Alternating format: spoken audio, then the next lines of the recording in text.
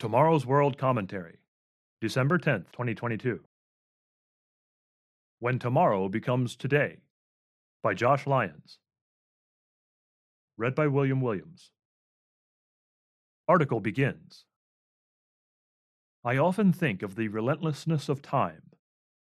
Second by second, the future turns into the past, and plans become memories.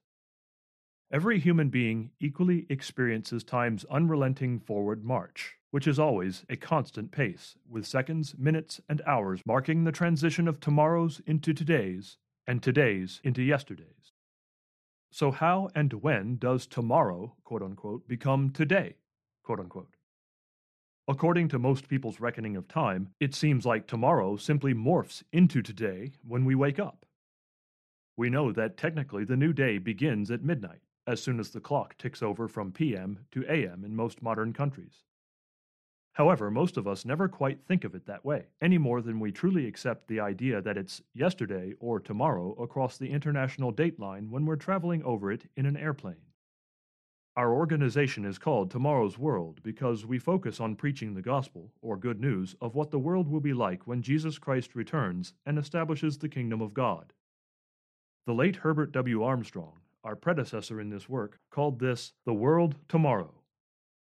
There is a special tomorrow coming. Maybe we could call it the tomorrow of tomorrows. So much of the Bible points to this tomorrow. That major turning point in history will occur on the day Jesus Christ returns in power and glory.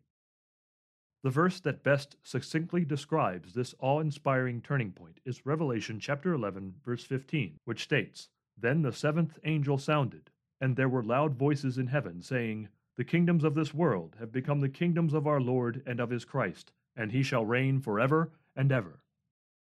The prophet Zechariah also wrote about this special day, saying, "And in that day his feet will stand on the Mount of Olives, which faces Jerusalem on the east. And in that day it shall be that living waters shall flow from Jerusalem, and the Lord shall be king over all the earth. In that day it shall be, the Lord is one, and his name one." Zechariah chapter 14, verse 4, and verses 8 and 9. Jesus Christ's return, accompanied by his imprisoning of Satan the devil, will occur on some real day in the future, some real hour between a rising and setting of the same sun we each likely saw or will see today, or maybe tomorrow. The Bible also says Christians must work to be ready for that future tomorrow, because although God's people will have a good general idea of the timing of Jesus' return, they won't know the specific day or the hour. Jesus explained, "But of that day and hour no one knows, not even the angels in heaven, nor the Son, but only the Father. Therefore watch, for you do not know when the master of the house is coming, in the evening, at midnight, at the crowing of the rooster, or in the morning, lest coming suddenly he find you sleeping." Mark chapter 13, verse 32, verses 35 and 36.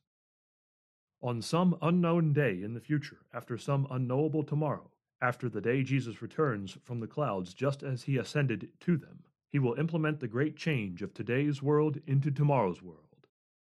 His world is the good news all of God's prophets and apostles wrote and preached about, and will be the time of restoration of all things, according to Acts chapter 3, verses 19 to 21.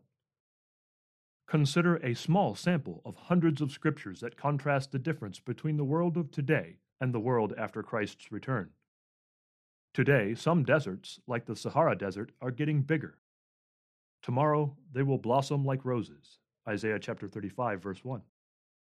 Today, men metaphorically beat their plowshares and fishing hooks into swords and spears, which will be reversed tomorrow, Isaiah chapter 2, verse 4, Joel chapter 3, verse 10. Today, mankind suffers from famine and disease. Tomorrow, the sick will be healed, and the harvests of food will be so great that the man plowing will pass by the man still harvesting the previous crop. Amos chapter 9, verse 13, Isaiah chapter 35, verses 5 and 6. Today, Satan reigns over this world as the ruler of darkness, the father of lies, the king of pride, and the original murderer. John chapter 8, verse 44, Ephesians chapter 6, verse 12, and Job chapter 41, verse 34. Tomorrow, Christ will reign as the Prince of Peace, the bringer of light, the restorer of truth and life, and a king with a heart to serve and the strength to administer justice. Isaiah chapter 9, verse 6, John chapter 14, verse 6, and Matthew chapter 20, verse 28. Today's world is full of sorrow, tears, pain, and death, but one day the last tear of sorrow will fall. The last wince of pain will mark someone's face, and death itself will die. Revelation chapter 21, verse 4, 1 Corinthians chapter 15, verse 26.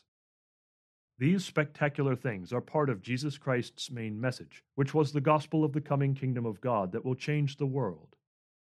We look forward to that one future tomorrow with a hope that almost seems too good to be true. But thanks be to Almighty God that it is true, all of it.